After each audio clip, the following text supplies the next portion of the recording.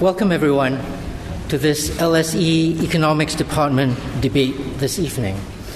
We are fortunate indeed and delighted to have Paul Donovan and George Magnus, about both of whom I will say more in a minute, but they're here with us tonight to speak on the topic that you see up here, the euro, whether it will survive, but also more generally on the place of economics as we go through an era that's become characterized as one of greater and greater political extremism. Now, the single currency, the euro, as you know, came into being on the tail end of perhaps the boldest peacetime experiment in international relations of the last century. This was an initiative to form a union of large, separate, individually powerful and sovereign European nations. The idea was that this union would enlarge the footprint. Is there anyone else who's here who's in the wrong room? Okay. The idea was that this union would enlarge the footprint of democracy in the world. It would heighten respect for human rights. It would unify disparate peoples. It would reduce the possibility of conflagration between those great powers that had been central drivers in the two devastating world wars we have seen. Economic union, as opposed to this more general union, was a critical part of that vision. And the euro, a single currency that would be used within and across these separate, individually powerful sovereign states, would bring about monetary union to consolidate a single market across all of Europe. Now, as you all know, in the event, not all states in the European Union signed up on the euro, just as some states using the euro are actually not even members of the European Union. Since then, notably, since the 2008 global financial crisis and the subsequent sovereign debt crises that we have seen across a number of these Eurozone member states, for some observers, these events have come to be sobering ones that suggested that European monetary integration might have been either overly hasty or actually altogether inappropriate. My Nobel Prize-winning colleague, Chris Pissarides, here in the Economics Department, recently announced the euro to be holding back growth and job creation, and the euro was dividing Europe. Now, my name is Danny Kwa. I'm delighted to be chair of this evening's event. As usual at LSE, we urge you to tweet as the event unfolds, but we also ask that you keep your phones on silent so that you don't disrupt the flow of conversation up here. As you can see from the screen, the hashtag here is LSE Euro. The order of business tonight is that each of our two speakers will speak for 15 minutes. After that time, I will ask for a 5-minute response from each of them. I expect there will be storm and fury, but if Paul and George will then allow a respite from their going at each other, I will then invite the audience to join in and participate in this discussion for a Q&A session. Now, turning to our speakers, Paul Donovan, who I hope will begin the event, is Managing Director of Global Economics at UBS. In that role, he formulates and he presents the view of UBS on the global economy. In doing this, he orchestrates the bank's resources worldwide. Paul appears regularly in the media to describe the results of this analysis and to help the rest of us understand what's going on in the world. Now, besides his busy day job, Paul also advises the East London Business Alliance and he is co-founder of the Peter Culverhouse Memorial Fund, an initiative to raise money for cancer research and for patient care. George Magnus is our second speaker. He is Senior Economic Advisor also at UBS. Many in this audience will also know him from other things that he does. How, through the course of the 2008 global financial crisis, he uniquely helped explain and identify critical inflection points in that development. But George has also long provided expertise on longer-term economic developments. He early on took up the policy challenge in the global economy of having to deal with the world rapidly becoming old. More recently, he has also set down provocative views on the prospects for emerging markets in the global economy. I will now turn to Paul to begin the event, but if in the second or two before that, if you could help me welcome the two speakers to LSE this evening.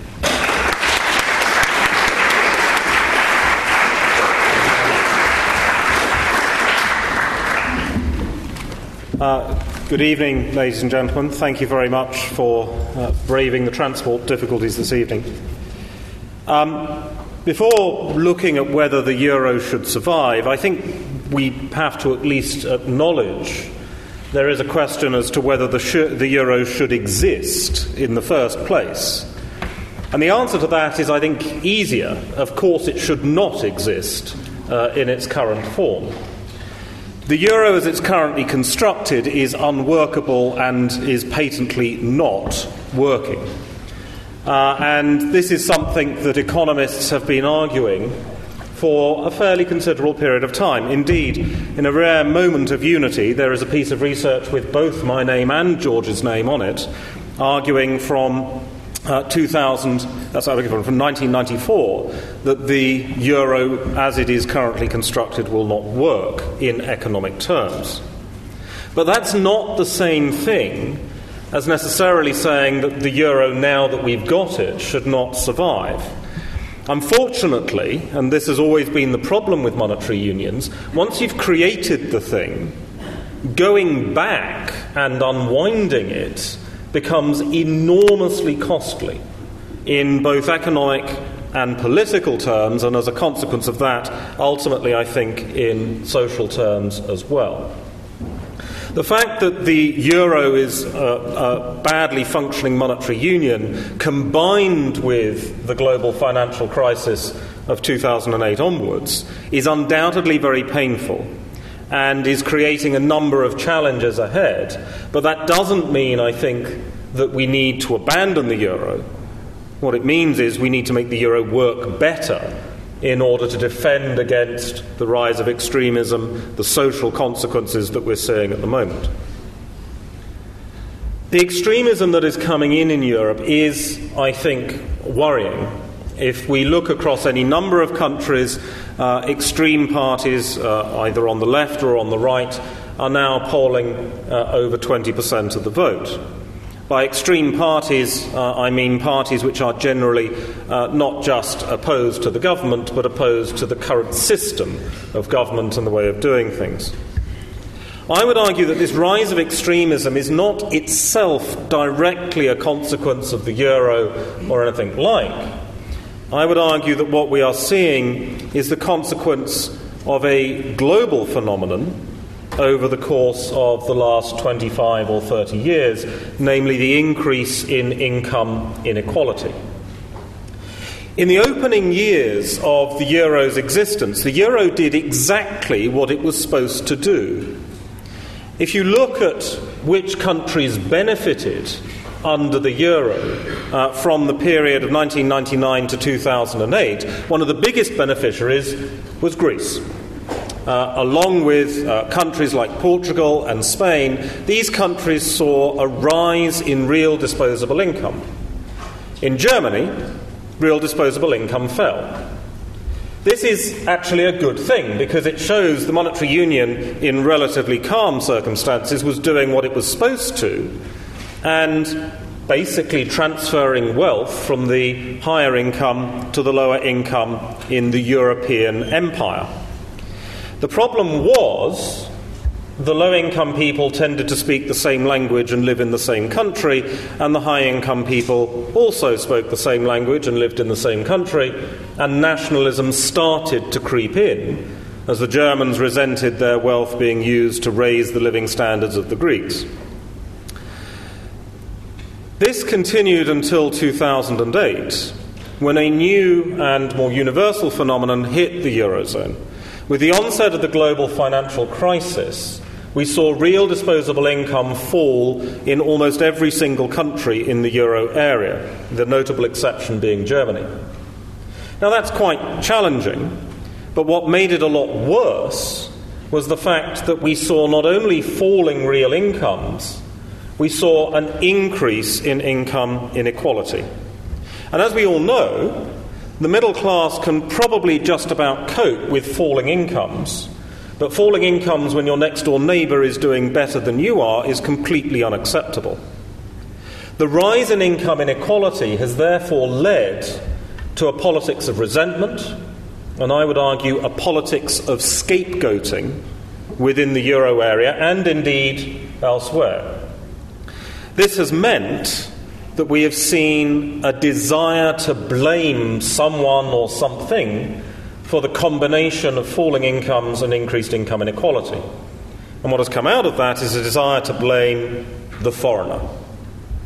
Traditionally, this is a very easy way of scapegoating, external to your society, in some way alien, and easy to blame for stealing your job, unfair exchange rate practices leading to trade imbalances, or indeed coming over and living off of your welfare state.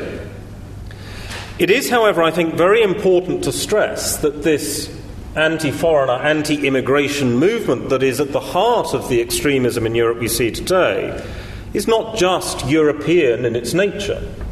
The Tea Party in the United States is not that dissimilar in some of its aims from the Front National in France.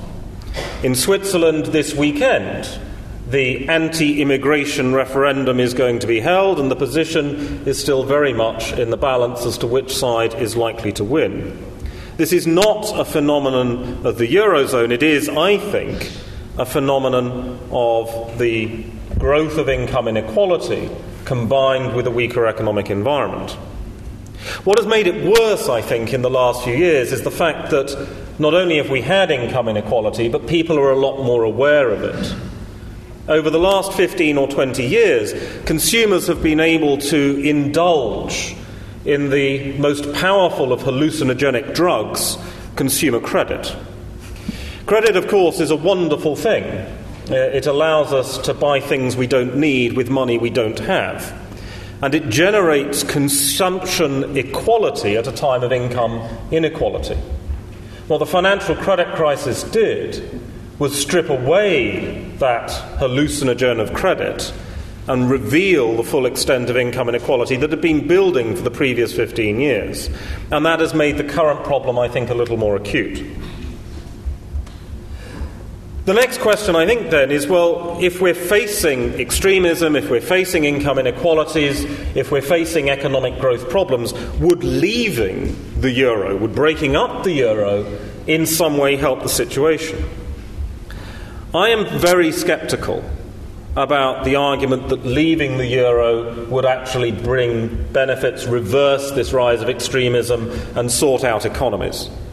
I think it is founded on a rather touching faith in the ability of floating exchange rates to actually do something in the real world, in spite of nearly 40 years of evidence to the contrary. Just devaluing your currency doesn't make you automatically competitive overnight. A whole lot of other changes need to go on to restore competitiveness. It may ease the burden somewhat, but it requires a strength of political will that is all too often lacking. Politicians, political leaders like currencies, like flexibility, because currencies are a nice, simple idea, and political leaders tend to like nice, simple ideas. Devalue the currency and everything will be good. Look, I made the currency devalue, therefore vote for me. Unfortunately, the reality is not nearly so clear-cut.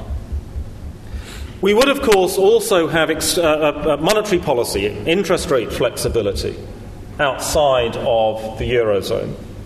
But there, too, there are questions to be asked. Does having interest rate flexibility actually lower your cost of borrowing?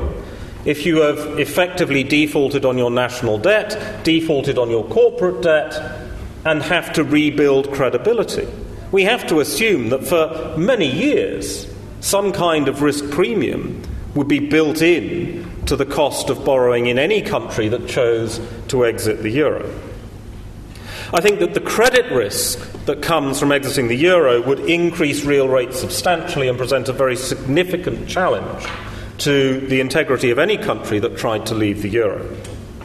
The banking system would be in chaos. The idea that international trade could somehow flourish rather overlooks the fact that if you want to engage in international trade, somebody has to provide you with trade finance. Quite why anyone in their right mind would provide a country with trade finance when that country has just defaulted on its government debt, its corporate debt, and abandoned the currency of its choice is, I'm afraid, beyond me.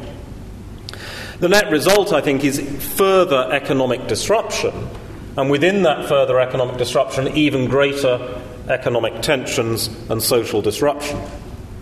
It's worth noting that with the possible exception of the temporary fragmentation of the United States monetary union in 1933, no monetary union in the 20th century broke up without there being either civil war or a rise of political extremism in the aftermath of the monetary union collapse. Does staying in avoid these problems? Well, it avoids some of the extreme problems, but it doesn't actually help. We can't delude ourselves into believing that the euro can carry on as it is. That is simply not plausible, I think. But I actually would view the rise of extremism as creating one, and only one, positive benefit. I think the rise of extremism is scaring political leaders in Europe. And what I am hoping we see is something that we saw in several countries in the 1920s and the 1930s, that as extremism rises, the moderates start to cooperate better with one another in order to bolster the strength of the institutions and to make, in this instance, the euro work better. Now, I'm not talking about Hollande and Sarkozy suddenly embracing one another and working alongside each other. That, I think, is implausible. But having Hollande work with Merkel would actually be quite helpful. And I think that the rise of extremism, and in particular the results of the forthcoming European parliamentary elections, may actually encourage moderate political leaders in the euro area to start to look to make the changes to the institutions that would make the euro work better. In particular, to look for fiscal transfers in a way that do not depend on nationalism, but do allow a more equitable share of growth within the Eurozone, and to look at a better functioning banking system, which means a single banking system, not 18 different banking systems under one central bank. These transfers, I think, would bring benefits to the Eurozone as a whole. We have to get away from the idea that this is Germany paying. Chancellor Merkel is very keen on this as a concept, but it's simply not true. I think it is worthwhile pointing out, if we had had a proper monetary union, one that had been designed by economists, not by politicians late at night in Maastricht, if we had had fiscal union alongside monetary union, Germany would have been a net beneficiary of fiscal aid for the first 10 years of the euro. If we can get that message across, then I think the euro can survive, should survive, and will hopefully be able to defeat the challenge of political extremism. Thanks very much.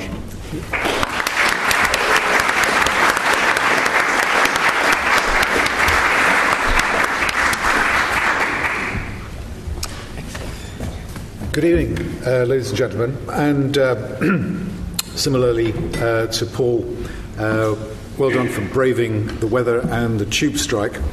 So we're going to do a little bit of politics, a little bit of economics, a little bit of philosophy, roughly in that order. So should the euro survive? I think throughout the crisis, I've always thought that I've not always thought that, or confident that it would. I think when Draghi came to the European Central Bank, I thought that it could. And I think deep down, I always thought that it should, until quite recently. And so this debate really puts the focus on the should question by establishing the context about economics in an era of political extremism. Although we might just as easily say economics as a cause of political extremism, which actually, to me, brings the subject matter home a little bit more clearly. Because if we think about Europe's political economy and the choices being made and what the consequences are on political thinking, specifically a more nationalistic and divisive political agenda, then we should perhaps at least ask the question, which we are, about whether the euro, at least as it's currently constituted, deserves to survive. So there's lots of talk about political extremism, of course. Paul's eloquently kind of introduced the topic. You might wonder sometimes whether it's all a little bit exaggerated. There's been a lot of social unrest across the euro universe. And lots of social unrest has contributed to no confidence votes in parliaments, which have been lost, to early elections in other countries, to the abandonment of policies in some other countries. But there's only one example, actually, where mass political protest has resulted in the resignation and defeat of a government, and that was in Portugal in March 2011 when Prime Minister José Sócrates had to resign in the face of mass demonstrations.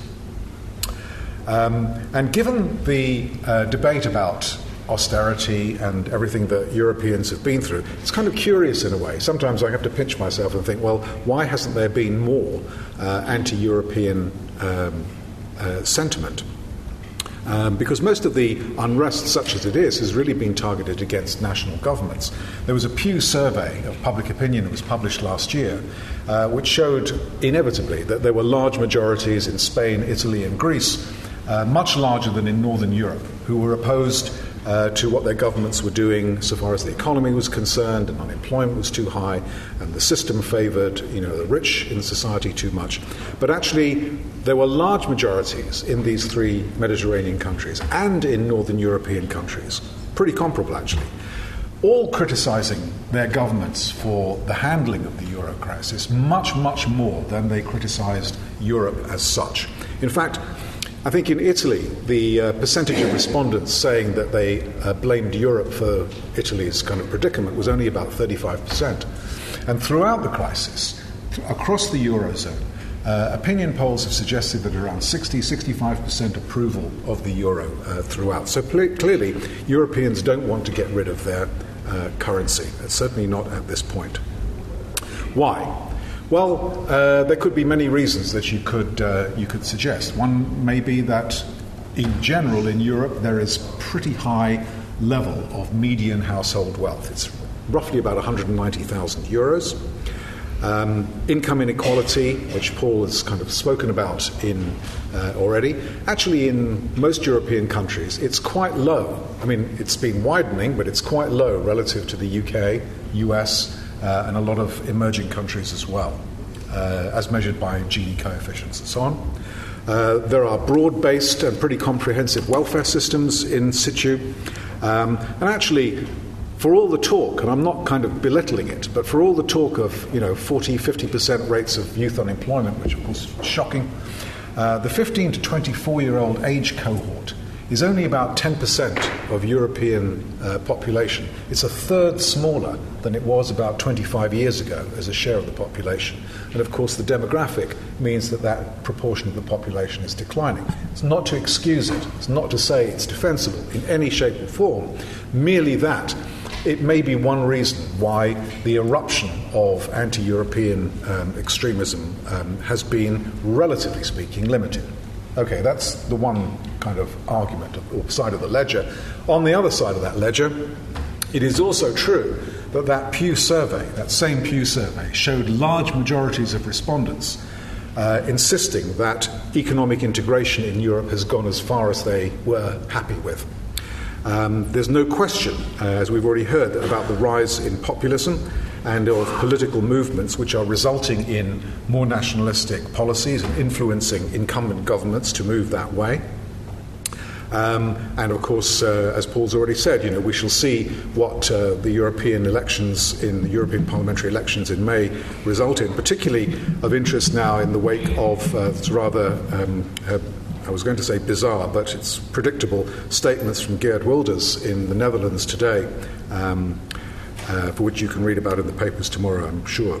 And finally, it's also quite clear that disaffection with national and European elites is a major problem. In fact, I would argue really that although the market-based threat to the existence of the euro has receded, of course, during the last 6 to 12 months, we might now well be moving into a new phase where political or politics basically dictate outcomes which were too risky almost for people to contemplate and which were resisted quite strongly when the financial crisis was more acute. It's well known, well, not so well known, I'm saying like it happens every time, but it is widely recognised that when countries finally go through the pain of austerity and start generating primary surpluses on their fiscal accounts is when they politically become rather more awkward and difficult to negotiate with. The argument about anti-elite sentiment, I'm sure many of you will have seen Martin Wolf's rather splendid article in the Financial Times last month, where he basically talked about elites having fundamentally misunderstood the consequences of their policies leading up to and through the crisis of 2008, where he talked about elites having sort of become increasingly plutocratic and divorced from their citizenships or citizens, and with two particular kind of pointers towards the European situation. He made the point that the economic crisis was gradually becoming more and more a constitutional and legitimacy and populism crisis, as power was accruing in unaccountable fashion to Germany and to the Troika and other creditor countries. And that people were increasingly becoming restive about the fact that the elites had basically gone beyond the point where the euro had become kind of a symbol of practical and mutual integration and shared sovereignty to embrace what he called the fate of their money. Now, I thought about that actually quite a lot because actually the phrase it doesn't kind of come to life very easily.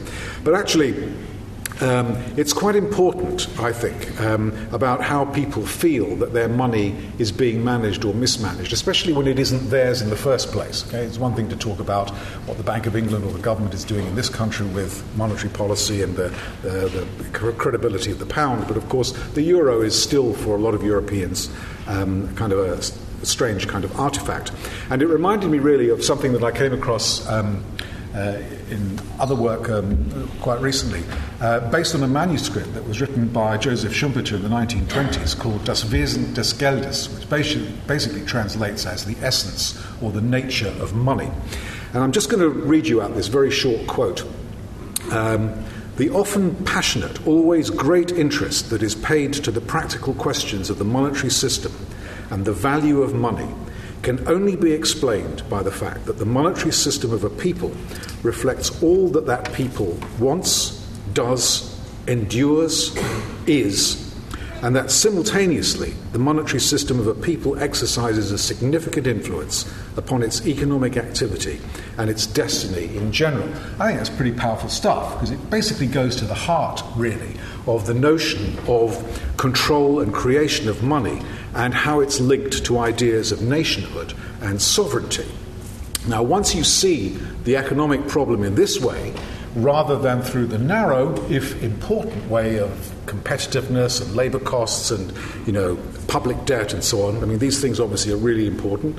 But actually, if you look at the kind of the broader perspective about money and its political economy implications, you can see that this is not just about debtor countries having to kind of adjust to a new kind of reality, but about whether a Europe with a newly powerful Germany at its heart can reconcile the different interests and destinies of disparate peoples under a single currency. This is not a new problem.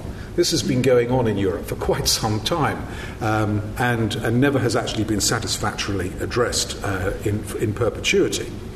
Because the euro, of course, after all, is designed to break that link between sovereignty and national money and transfer the powers and privileges conferred by having your own currency to European entities or a single kind of European structure.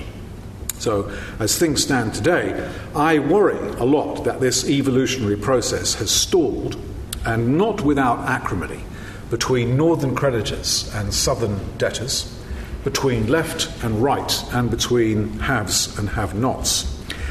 So if the status quo doesn't change, growth remains anemic, unemployment remains high, economic expectations low, banking systems flawed, it's not impossible, I don't think, that in some countries people may yet have the debate about whether it is worth the candle actually to stay in and submit to an extended period of depression-like economic conditions, or whether there might be a more simple solution. It actually isn't simple, as Paul has laid out, but that doesn't stop people having that debate. What is to be done? I think we all understand basically what the list of things is to be done. It has to do with mutual, more symmetric economic adjustment. It has to do with the banking union, which is not the banking union that they agreed last December, but it's one that's based on joint liabilities for a resolution regime for the banking system and deposit insurance. It has to do with debt restructurings and bigger ESM and Eurobonds and all the things that I think we've kind of exhausted and analysed ad nauseam.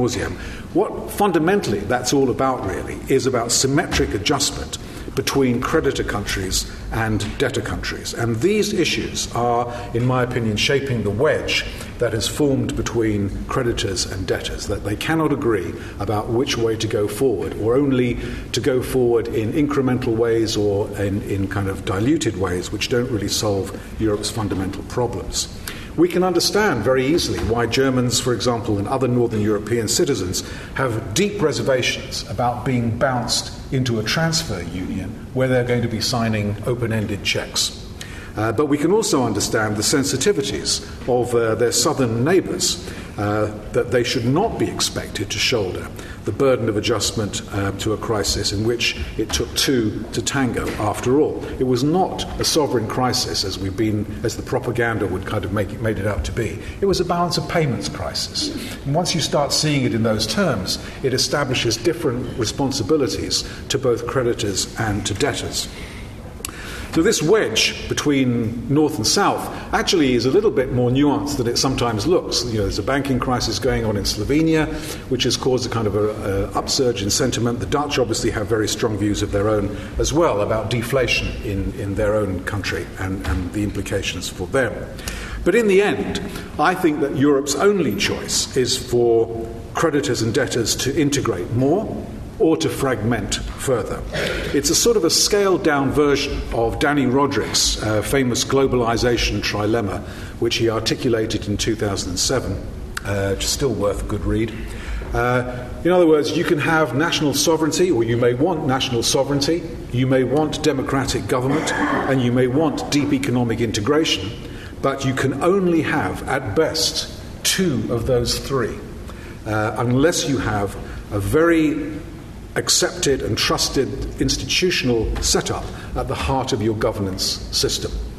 So without those institutions, or that type of institution, and the absence of which, of course, was made clear by the euro crisis, Europe has to choose two. And my concern really is that deep economic integration is increasingly becoming the weakest link.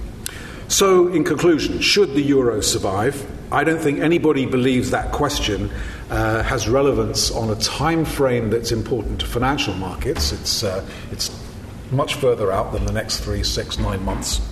And I think that often we underestimate the degree to which Europe can muddle through. It's probably going to carry on muddling through for quite some time. But if symmetric adjustment, as I've outlined it, is not possible, if debtor countries can't turn the tables on Germany and the northern European countries somehow, Hollande was the great hope, but that's kind of been dashed really. if the consequences of a kind of Teutonic integration prove to be too much for some countries, then I think those countries should be allowed to leave the euro system, not least for fear of the political consequences for them of staying in, and by implication, therefore, to the rest of Europe. Thank you.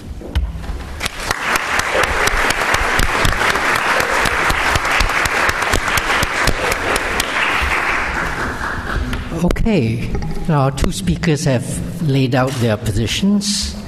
There is, in my interpretation, mixed optimism and pessimism along different dimensions. For Paul, there's a reliance on the resurgence of the moderates, that when things get bad enough, the moderates will realize the trouble that we will all be in if they do not grasp the nettle, and once again assert a leadership that's sorely needed. For George, he wants to draw on a symmetric realignment, a symmetric adjustment, he calls it, of different powers, different entrenched vested interests. But while the two of them are clear about the problems that we face today, both of them also express an optimism about how we might move forwards. With that, perhaps I can now invite Paul to begin in a response to what George has said, or more generally. Please. Here, you first. Thank you. So I find myself in the uncomfortable position of agreeing with quite a lot of what George says, which is never a good sign.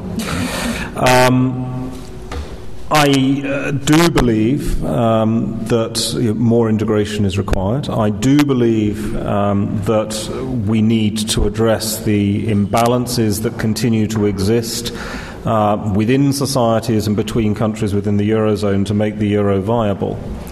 I think I would be optimistic about the ability for that to happen over the course of the next 5 years, let us say. What I think we need to see is not a rebalancing of Europe as such. I think if we focus on trying to rebalance economies, it's too big picture, and it's not going to happen. What we need to do is put in place the framework that allows rebalancing to creep up on us, almost. And that, after all, is what most monetary unions have. Fiscal union subtly rebalances between the different states of the United States, for example.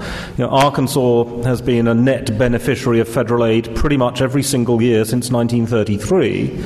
But people in California don't tend to complain too much about the fact that their tax dollars are being siphoned off to support lifestyles in the Deep South. Why? Because it's a gradual process of integration behind the scenes. If we can put in place the framework over the next few years, then we can get the rebalancing without any need for an explosive event, and more importantly, without any need for taxpayers to necessarily fully understand what is happening. I would also suggest, though, that whilst I think the euro does survive, I think now is actually a very critical juncture in terms of the euro's continued existence. That we actually do need the decisions to be taken now. The eurozone banking system cannot possibly carry on as it is. It has to be made to work better. We can't, as we have seen in Greece, have the poorest in Greece see their real incomes fall 40% over a 6-year period and expect that to be just acceptable over the medium term. It's too great a difference in terms of income disparities. I would also contend that the demographics, which is a subject George knows extraordinarily well, the demographics of the Eurozone are such that we have to be looking for labour mobility. We have to get away from the fear of migration, because migration is the only way that some of the northern European countries are going to be able to achieve economic growth in the medium term. And finally, I think the euro needs to be paying attention to integrating better now, because it's coming at a juncture when, I believe, globalization is collapsing. Not the globalization of trade. Trade globalization is basically static now. But what we have seen over the course of the financial crisis is a collapse in the globalization of capital. And that means that as we move to a more parochial environment for investing, for financing, we have to be more parochial in considering debtors and creditors. The euro has to look to itself for its own funding across the board, and that means, I think, that the euro has to address the debtor-creditor issues far more quickly than perhaps George was suggesting. So I think that this is a very critical juncture. In particular, the extremism, the collapse of globalization of capital flow, the parochialization of creditor and debtor issues, and the demographics of Europe are coming together to force change on Europe as we look forward. I do agree that currencies are very often intimately bound up with concepts of nationality and so forth, though perhaps less so than they have been in the past. In the modern world, is the currency of a country the bit of paper that you hold, or is it an American Express card? In a virtual world, it's certainly not a Bitcoin, which I don't consider a currency, but it is, I think, an Amex or a Visa. And in that sense, perhaps a lot of the emotional concepts are mitigated. Something we already see in the Nordic countries, where actually finding cash in circulation is quite a struggle a lot of the time. Plastic and electronic money has all but reduced the day-to-day use of currency as such. The emotional concepts around currency, monetary unions and so on, I think will persist. I think that we have to acknowledge that. But I think they can be diminished, and a proper focus on the economic benefits of a more integrated euro area will hopefully allow the euro to survive, but it must change. I think of that George and I can agree.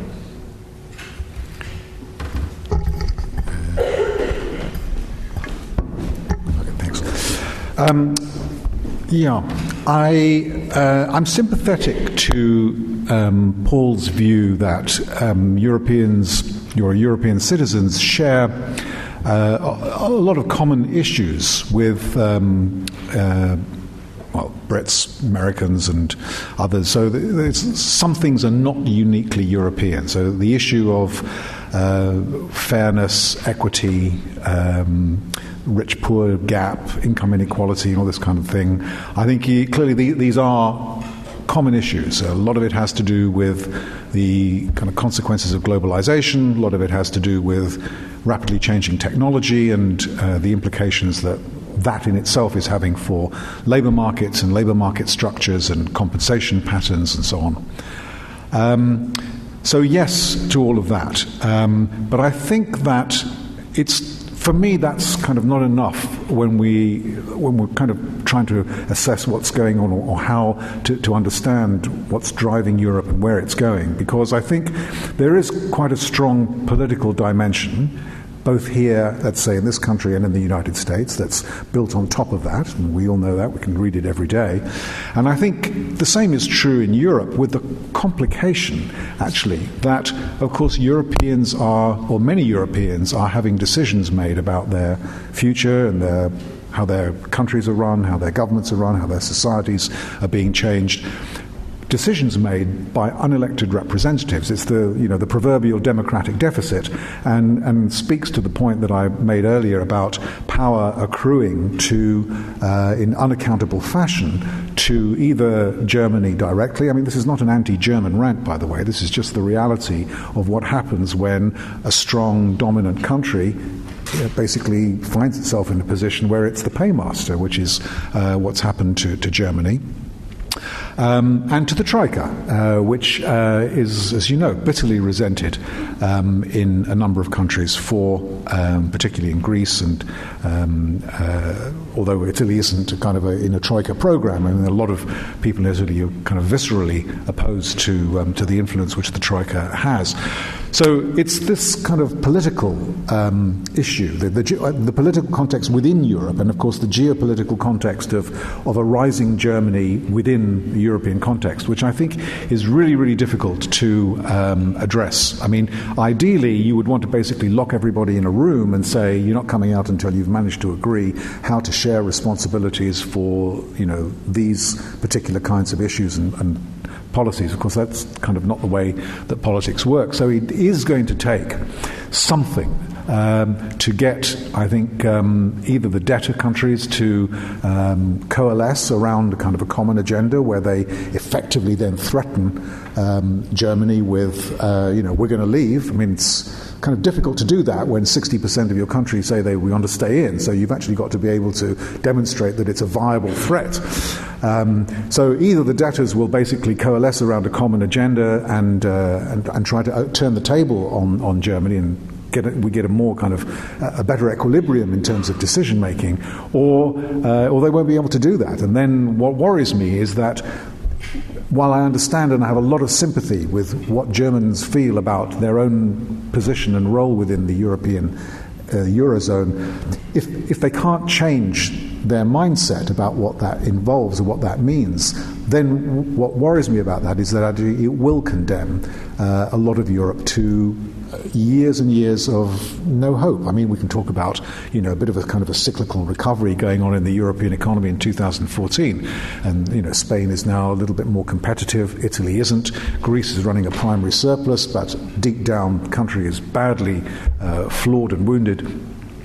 And I just worry that will erupt in a resentment which may be more damaging. And preemptively, it might be a good idea, quote unquote, for Europe to basically have a kind of an escape mechanism which may be open to countries that basically can't stand the heat.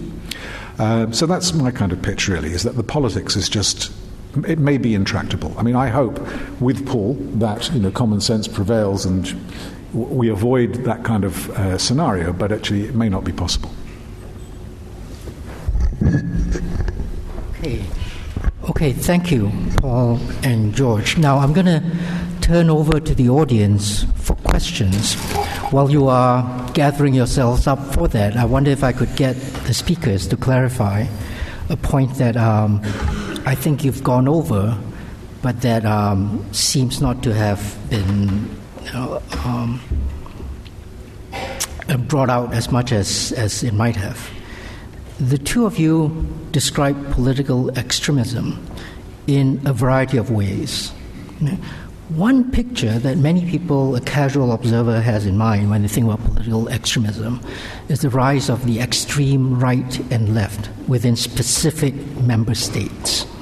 Now, the two of you do talk about that, but you also very quickly talk about nationalism and feelings across countries, and the disparity between the rich North and the poor South. It strikes me that the two of these two kinds of extremism or sentiment have quite different roots and might have quite different manifestations.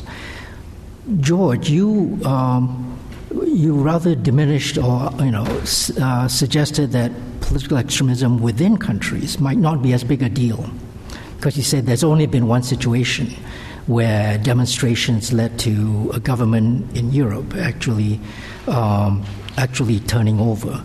And that for you, when we look at high youth unemployment, you say, well, that's actually a very small fraction of the population.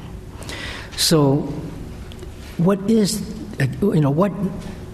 you think that political extremism of these different kinds play as big a role as they do?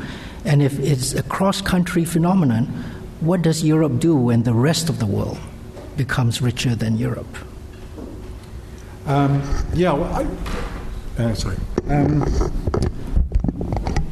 It's a good point.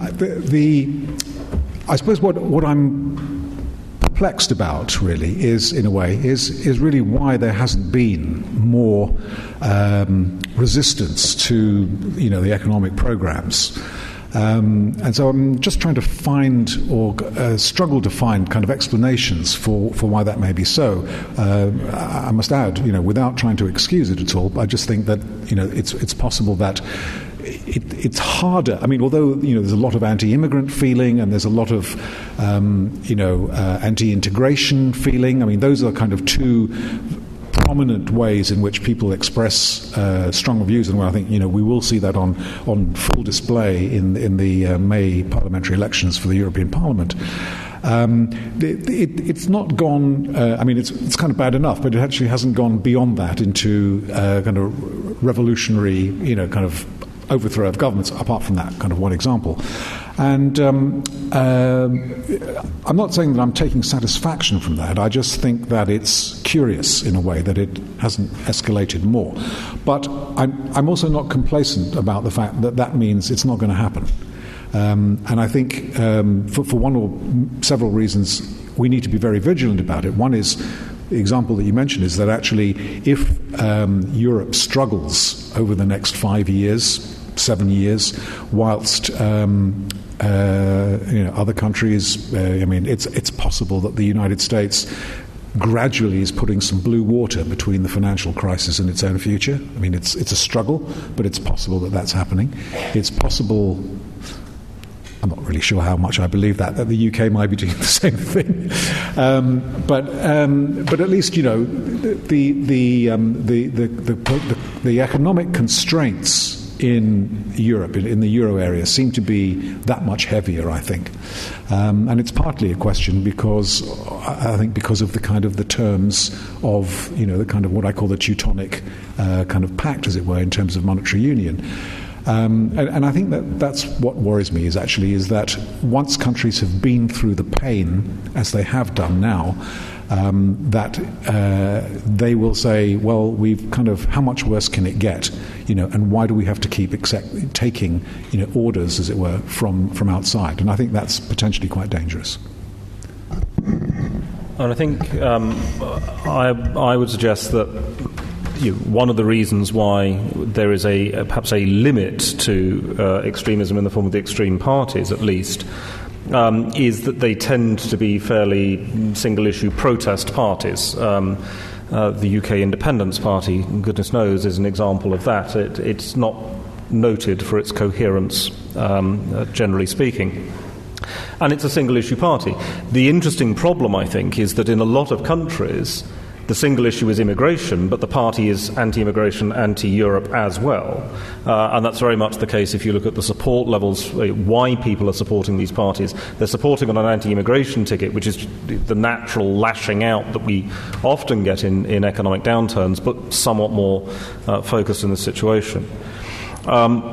In terms of the extremist threat and whether this is something where people say, well, how much worse could it get? I think the thing is that it can always get a lot worse, and as long as that's clearly articulated, the break that is caused by leaving the euro would make things substantially worse for most countries involved, and that is the message that needs to get across.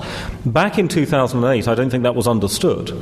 I'm certain it wasn't understood in Germany. And it wasn't widely understood in a number of countries in the euro area.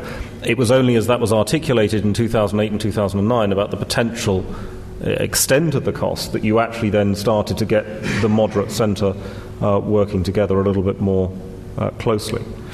To touch just briefly on George's point about the democratic deficit, I agree, and I think this is the problem of scapegoating. The issue in the Eurozone is that the democratic deficit is visible in the form of an alien external entity, be that the ECB or the Troika.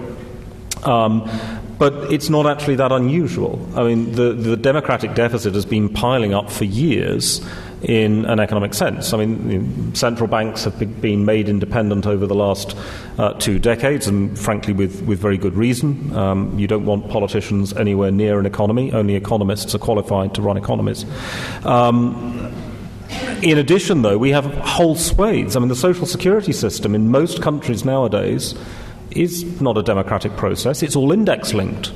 It's controlled by whichever statistician is compiling your CPI calculation. But it's my statistician. Well, this is the problem, I think. That the one thing in the Eurozone is that it is this external issue. But I don't think we have a larger democratic deficit in the Eurozone than we do in the United States or the United Kingdom. It's just it speaks with a slightly different accent.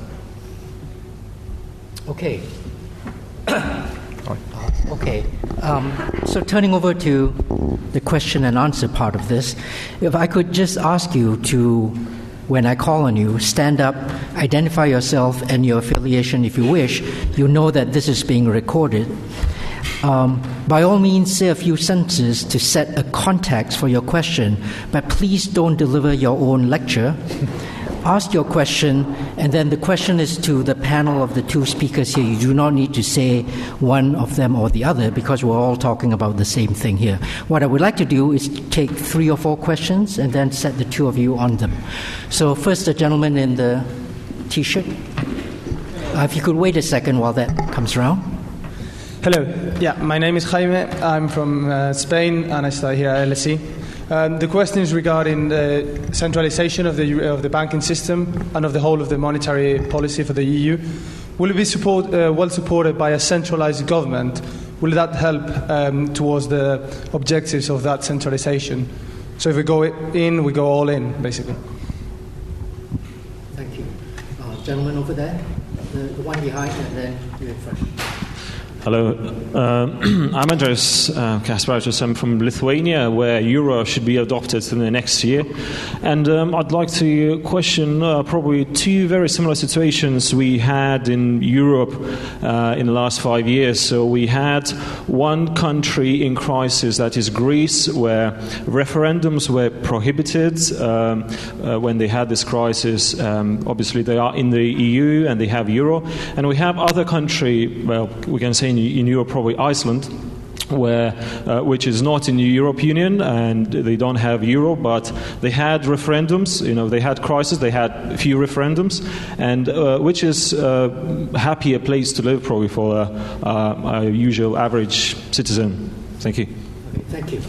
Let me hold you in reserve. I want to come around spatially dispersed. So, gentleman in the green. Hi, John Burton, LSE alumnus. Paul Donovan, you optimistically expressed the view that perhaps a new framework, probably fiscal, can be put into process behind the scenes without taxpayers fully understanding, probably German taxpayers, northern taxpayers, fully understanding what's going on. Isn't the problem then, about which both of you have spoken, is that people have sort of wised up to this in the European Union? Haven't they got a bit tired of the old EU strategy of having the wool pulled over their eyes time and time again about what's really going on? Thank you. So why don't we begin with Paul and then George? And then I'll come around to the other questions. On the issue of a centralised banking system, you could go all out for a central government. That's rather more ambitious than I think is necessary. I think ultimately you can, when we're talking about banking union, the United States can serve as something of a model. The current structure of the US banking system came in after the collapse of the US monetary union in 1933, where you create effectively a 2-tier system. And I think this is eventually what we'll end up with, where you have a federal system and then you have a series of, in the US, state-based banks, in the Eurozone, obviously national-based banks. But you have an element of a federal system. And that, of course, facilitates transfers. The United Kingdom is, at least for the moment, a monetary union. We have Royal Bank of Scotland transferring savings from Yorkshire to Surrey or wherever, and nobody bats an eyelid. That's where you need to get to in Europe. I don't want there to be German banks or French banks in the future. I want Santander Credit Agricole Deutsche Group to be a bank in the Eurozone moving money across boundaries. I think to go full out for a single government is unnecessary. To go out for some kind of centralised supervision is necessary in that situation. So it doesn't have to be a government, but you do need something. In terms of the other two questions, I think they touch at a similar issue, which is the issue about how much should the ordinary population be involved in the minutiae of running something like a monetary union. I personally believe that the monetary union was somewhat missold in the first place. It was presented, and certainly in a lot of the debate in the UK in the 90s, was presented as a fixed exchange rate system. It'll be cheaper to go on holiday. You won't have to change money every time you go abroad. And of course, it's not a fixed exchange rate system. It's a common monetary system, which is very, very different. It is, however, an extraordinarily complex system. And whilst I am a firm believer in the concept of democracy, I'm not necessarily a firm believer in the concept of direct democracy, despite working for a Swiss organisation, because I think that there are some systems which are too complicated to be summarised in 3 bullet points on CNBC or in an editorial in the Daily Mail.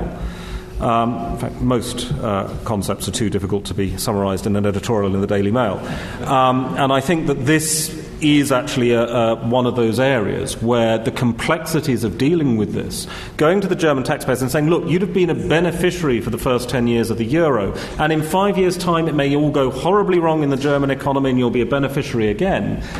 It's a very difficult story to sell in something which is then voted on in a yes-no vote, as with a referenda. So I'm not against democracy. I think that the complexities of the euro, though, require representative democracy to negotiate that within some kind of federal structure.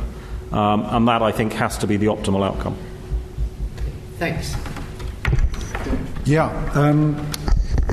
Well, to take the banking question first, I don't think you'd have to have a central government to make a banking union work. I mean, if you remember, actually, last year, nobody had been talking about banking union until about February or March of 2013. And suddenly it was like, how can we survive without a banking union? And I think this was basically not dreamt up. I mean, I think it was kind of hatched in Brussels as a way of substituting for other economic and financial political issues, which I think everybody wanted to kind of keep under the carpet. But, okay, we are where we are now, and we have a banking union, which, as I said in my sort of prepared remarks, actually doesn't really kind of cut the mustard. So you've got a single supervisory mechanism now, which is basically the European Central Bank is going to supervise the most important, banks, and it's doing a review of the bank's assets this year.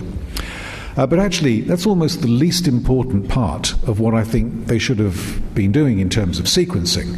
What they should also have agreed right at the outset is about how they were going to structure what's called the SRM, which is a single resolution mechanism, so that you have an entity which is basically going to have the authority and the brief, as it were, and the resources to be able to shut down and merge banks and basically create some kind of coherence in the kind of the systemic or the system of the European banking system. Plus, you need to have a common deposit insurance system, and it all has to be done on the basis of joint liability. Well, that has not been agreed. Why? Because it obviously involves Germans and other creditor countries having to pay more money, which means basically it's a call on the fiscal sovereignty of the country. And actually, the German constitution does not allow the Bundestag to do that. They have to change their constitution to do that. And there are only certain ways in which the government can actually kind of skirt around that issue. So I don't think you need a central government, but you do have to have a properly thought out banking union, which what they agreed in Brussels, I think in November or December last year, is not. So we have a banking union, but so what? It's not really going to solve very much in terms of breaking the proverbial link between weak balance sheets in the banking system and weak balance sheets in governments. I agree with Paul on the question of representative democracy. I think there are obviously it's horses for courses. Somewhere in different countries, it'll vary from place to place. There'll be a kind of a line beyond which the ceding of power to European institutions, may be in contravention of the existing constitution, and it is going to have to require, popular votes. So I think I don't think the referendum, tool should be wheeled out as frequently as they do in Switzerland, but I think there are cases where it can be justified. And so I think on the are the Europeans tired of being sold a pup in terms of, or having all of this kind of political chicanery masked from them and so on and so forth. I mean, that's the problem, isn't it? It's about, I mean, in broad terms, the democratic deficit is, decisions are being made and we have no way in which, it's not being properly explained. We don't have a say in whether they should be, implemented or should not be implemented. And we're just kind of bystanders in an elitist project, which is a million miles away from where we think we as citizens are. That's really dangerous. And I think that was the gist of, Martin Wolf's article about elites. It's well worth having a read if you haven't read it already. Thank you. Okay, 3 more questions. So, from the gentleman up here.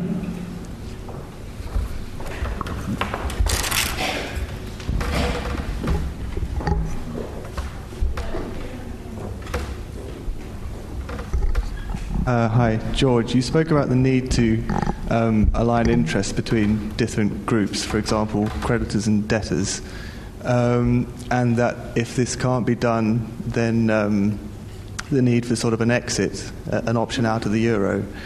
But in the predecessor, the EMS, one of the things which arguably sort of brought it to its knees was the sort of threat of exit from Germany and throwing its weight around to get what it wants.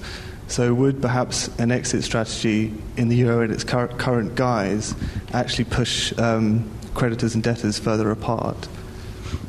Thank you. Someone from the middle? Okay, the gentleman in back. Thank you. Hi, my name is Robert Pinchuk. You spoke very generally about the need for, call it a détente between debtors and creditors, but perhaps you could speak a little more specifically of where or what fair resolution might look like in terms of where they might meet. Thank you. Then the gentleman here who had been waiting from earlier. Thank you. Tristan Carlisle from Central Banking Publications. Just to follow on about the single resolution mechanism, even with the SRM light as it stands, we seem to have reached something of a political impasse, with the European Parliament particularly annoyed by the Council for the EU bringing in national governments and letting them reach an agreement. Are you concerned by the fact that national governments seem to be hijacking the process and that European integration could already be stalling again? Okay, George, do you want to pick up first? Yeah, actually, fine. Well, it'll be fine. So the question about creditors and debtors, I think, is, it's a really good question, actually. So just kind of what resonated in my mind as you were asking the question was, I think it was the Cannes or the Nice or one of the summits that was, I can't remember even now, it all goes into a bit of a fog. But it was either in the end of 2011, 2012, where Sarkozy and Merkel, came out with this really kind of shocking, as it was then shocking statement, which is that, they admitted that actually Greece might have to leave the euro system. So that was just, where did that come from? Because obviously the whole idea about, participating in the euro system is that it's forever. And so once you actually acknowledge the risk or the likelihood that that politicians are thinking about the option that somebody could leave, then obviously, financial markets kind of run amok, which they duly did. Well, we've moved on a bit since then. Of course, politically now it's, we're all in this together, nobody's leaving, exit's not even on the agenda, and so on and so forth. And I don't think there's certainly going to be any attempt on the part of Germany or certainly not under Chancellor Merkel to basically kind of leverage a country out of the system. That's just kind of verboten. It's not going to happen, I don't think. But I just think it would be prudent, even if you don't want to kind of talk about it in a very high-profile way, I just think it would be prudent for European leaders to talk about, it does require a certain amount of good faith, right, which is, we understand your situation and, we realise it could be difficult for you to stick and so on. I don't know whether that sort of conversation really actually happens.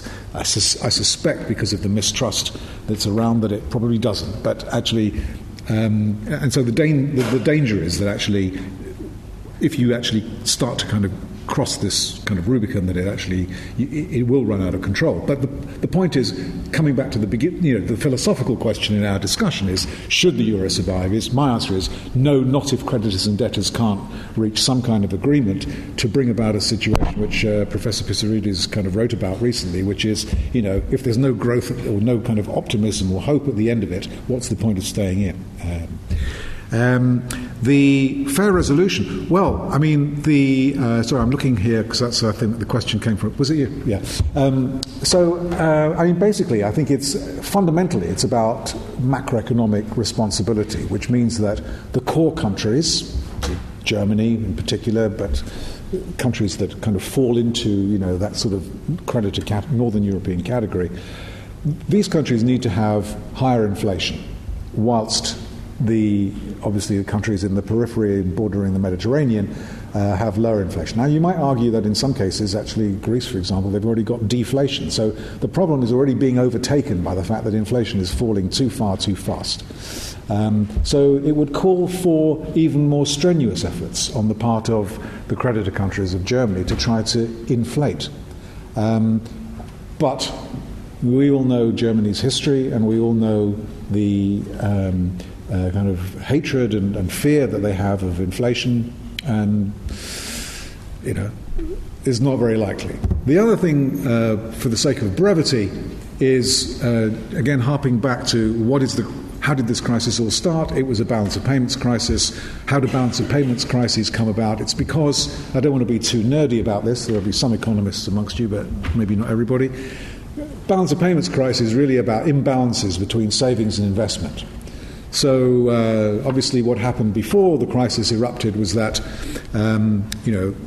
Germany was, if the Eurozone were two countries, Germany was saving too much, Spain was spending too much or investing too much. So, we got a crisis, now it's all kind of come to a head.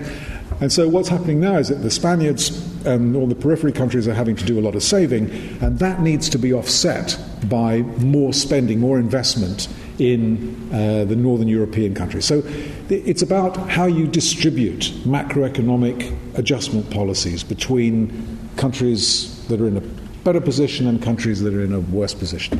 And at the moment, it's one-sided. The burden is on the debtor countries. So I think that's an ongoing problem. And lastly, was about national governments. I'm not sure I can read my own writing now. Single resolution mechanism. Oh, that single resolution mechanism. About governments basically hijacking the... that's exactly the point. Is that, I remember actually was on a visit to Berlin last year.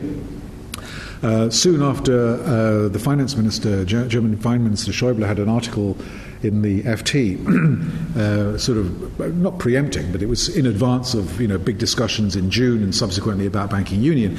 And he said, we can't move directly to a kind of a joint liability kind of structure and single resolution mechanism. We need to have networks of national central banks, agreeing what they can agree. And when I was in Berlin a couple of weeks later, I mean, they were absolutely, there was no kind of showboating about this. They were absolutely, determined and serious about not being bulldozed by the European Commission or by anybody else into an agreement on the single resolution mechanism, which would have been, in their view, against their constitution. So the idea that you can have national governments, coalescing with different regulatory systems and different supervisory systems, and some are harder and some are softer, and so on and so forth. I mean, that's not really going anywhere, to be honest. And I think that's just a negative step. If you want the euro to survive, that is. Paul.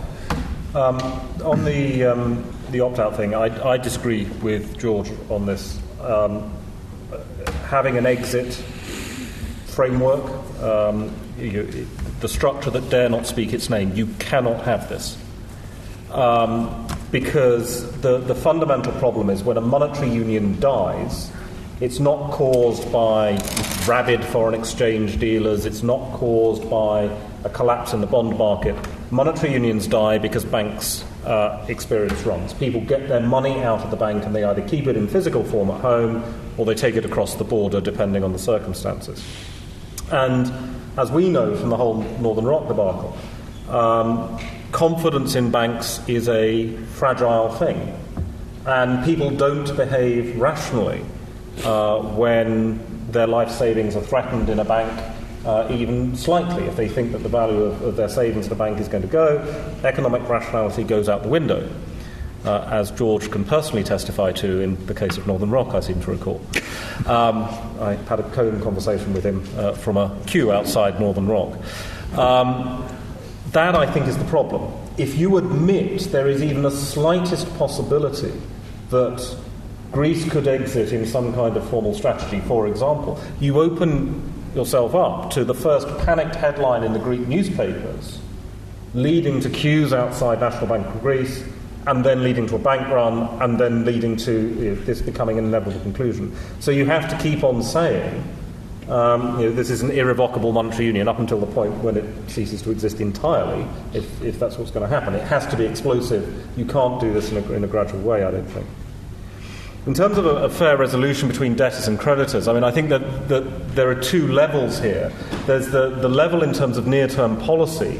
Are we pushing for more growth? Are we pushing for more austerity? And there has been some movement here. I mean, this year, fiscal policy is not a drag on growth in the Eurozone because we're not seeing an attempt to get the French budget below 3% of GDP, or not an incremental attempt.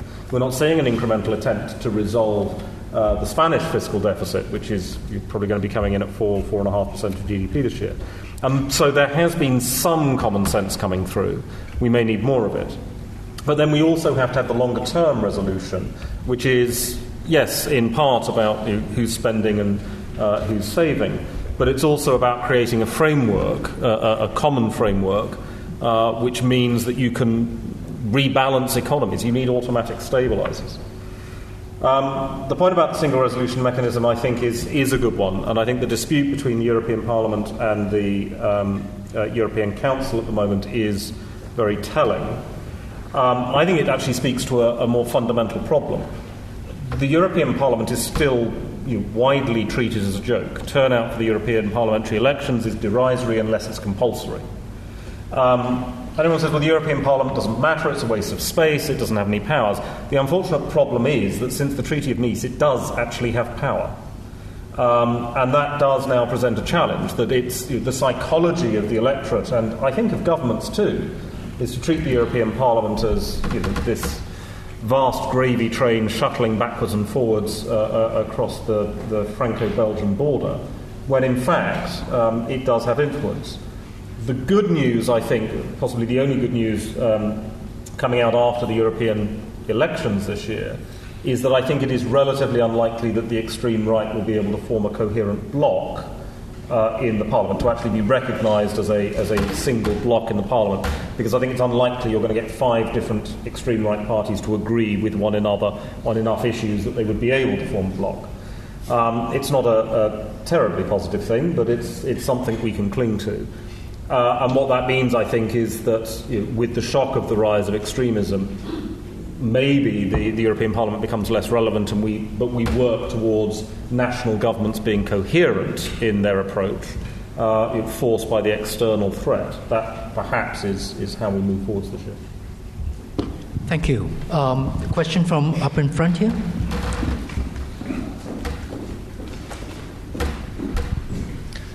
David Webb, just left a role where I'd worked across Europe for the last 8 years, working with 14 companies across Europe. My question, firstly, a comment about the debate. It's very interesting hearing about the ideas about economics in the era of political extremism, and I think it's an extremely important topic to debating at this stage. What always surprises me is that that's linked to a debate about will the Europe survive or will it fail? From my experience, that tends to be a feature of the UK and not the countries I have worked in across Europe. And I wonder what the panel think about that, reflects about the UK, and also what their comments about the debate say about how the UK and Scotland should engage with Europe going forward. Gentleman in back.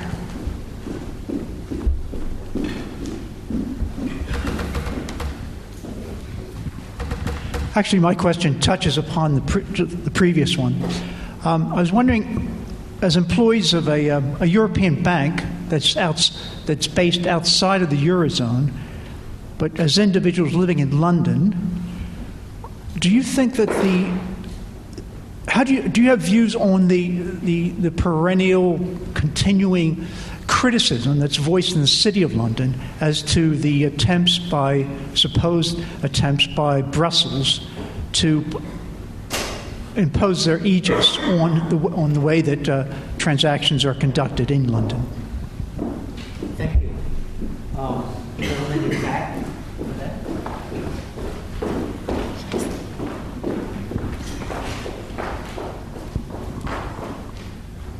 Very much.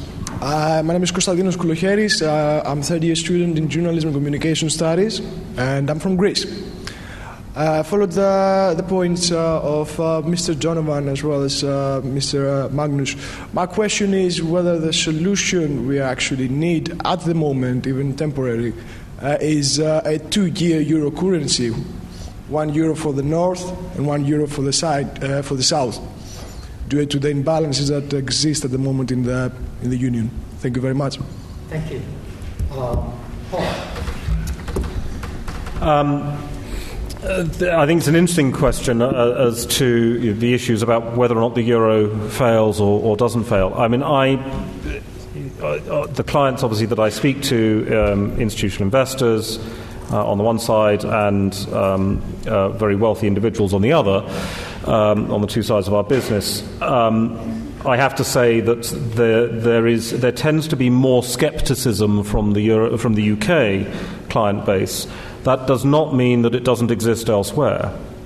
I have endured quite passionate views and on occasion abuse from clients in Germany, in Italy, who are convinced that this is a robbery which is going to destroy them, and et cetera, and it must fail and it should fail. And there are people who hold this view very strongly. I have to say that I would say as a general rule that the further one goes from the euro area geographically, the more inclined people are to view the euro as something that will fail, largely because the further one goes from the euro area geographically, the more people apply rationality to the euro, which is something that should never be attempted. How should the UK and Scotland engage in this? I actually think that this is that the announcement of a potential referendum in the UK on membership of the EU has been extremely damaging to the euro. It's been damaging to the UK as well, but I think it has also been damaging to the euro. It is worthwhile remembering that the technical design of the euro, I don't mean the economic nonsense of Maastricht, I mean the technical design of the euro is a British design. That the committee that introduced the technical issues around the euro, that delayed the introduction of notes and coins in physical format and so on, was chaired by the Treasury in the UK. And that was because the UK actually had the technical expertise. The Treasury had the technical expertise to be able to implement this. What has happened since the announcement of the referendum in the UK is, in my view, the UK government has now almost entirely been ignored in the UK on all issues, with maybe the sole exception of the TTIP, transatlantic trade deal. And as a result, UK expertise and technical expertise has been lost on a number of issues like banking union, where actually it would be quite worthwhile to have the input of the Treasury, which, because of the nature of the City of London, does actually pay attention to financial markets in a way that perhaps other finance ministries have been less focused on. And that, I think, then speaks into the second issue about the tension that we now have, where Brussels is suggesting regulation and the UK Treasury is saying that's not working, and there isn't the compromise that we had in the past, where UK's expertise in matters of finance would be used to adapt and make more workable regulations. What we're getting is a series of technically unworkable regulations being imposed, and we'll then have to have a scramble to try and resolve these issues after they've been imposed, which is never entirely satisfactory. So I think that that's actually one of the big challenges from the UK. Is the solution to have two currencies? the cynic in me, which I do try to suppress as much as possible, the cynic in me suggests it shouldn't be 2, it should be 18. Maybe 17. I think the Belgians and the Luxembourgs can keep their single monetary union. I don't think the solution is to have 2. Not now. The solution was never to have a monetary union of 18 countries. The solution was to have a monetary union of 4.5. But now that you've got it, I don't think you can split it, because if you can split it once, you can split it again, and again and again. Plus the big question, if you're going to have a monetary union of 2 currencies, where do you put France? And the answer to that is by no means clear, I would suggest. Indeed. Well, if I, again, sort of tackle your questions kind of almost in the same breath, really, I'm just trying to think what I could add to what Paul has said, because I think it's relatively uncontentious in terms of what we are saying, in terms of agreement. A couple of things, though. The situation of the UK is completely unpredictable. I mean, not just because we don't know whether there'll be a referendum and if there is one, how we'll vote. But actually, if the euro area is successful in overcoming the hurdles which we've been discussing this evening and that I laid out in terms of integration and so on, if it were successful, then the Eurozone actually would displace the EU as Europe's principal organising force. There might be very little purpose, actually, in being a member of the EU if all of the big decisions are being made in the context of the Eurozone of 18 countries. So, in a way, that would sort of make up the Brits' mind for them if the timing was kind of propitious. On the other hand, of course, if Europe can't make that progress inside the Eurozone, then of course the EU actually is not as nearly as irrelevant and actually could be a very kind of important structure to be part of. So we can't really determine that. It's not really in our hands to do that. But I think it's quite right to say, that the further away you go from London or from the United Kingdom, the less the issue of survival is kind of spoken about as something. Although, reading Mr. Wilder's speech today, and he's a Northern European, actually kind of, makes you kind of jump a little bit and say, well, actually, there is a discussion going on here, at least amongst, a rump of the European electorate. As far as, the issue of, European banks having to sort of kowtow to what Brussels is saying, the reality is, financial services, whether we like it or not, is, a very, very important part of the UK economy still. And, with the attitude of, I don't work for a bank anymore, so I was going to speak my mind, really. But, I think that the banks, will lobby and, resist, they like to be part of the process. They like to kind of circumnavigate the rules wherever they can and if possible. That's kind of the same in banking the world over. It's not just in London.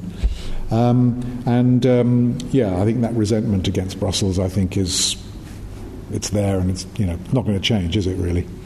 And I agree, on 2 tiers. The thing is, if you had a Mediterranean tier of currencies, so comprising Greece, Italy, Spain, Portugal, Cyprus, Malta, I don't know. Who's the creditor in that group is the problem. You've got to have balance within the monetary union in terms of creditors and debtors and, resource transfers from rich to poor and, so on and so forth. And it's not obvious to me how such a union would work. In practical terms, actually, sort of dividing the Eurozone into 2 on a Sunday night, and then on Monday it's going to look like this. It's kind of a nice idea, but it's a little bit romantic, I think.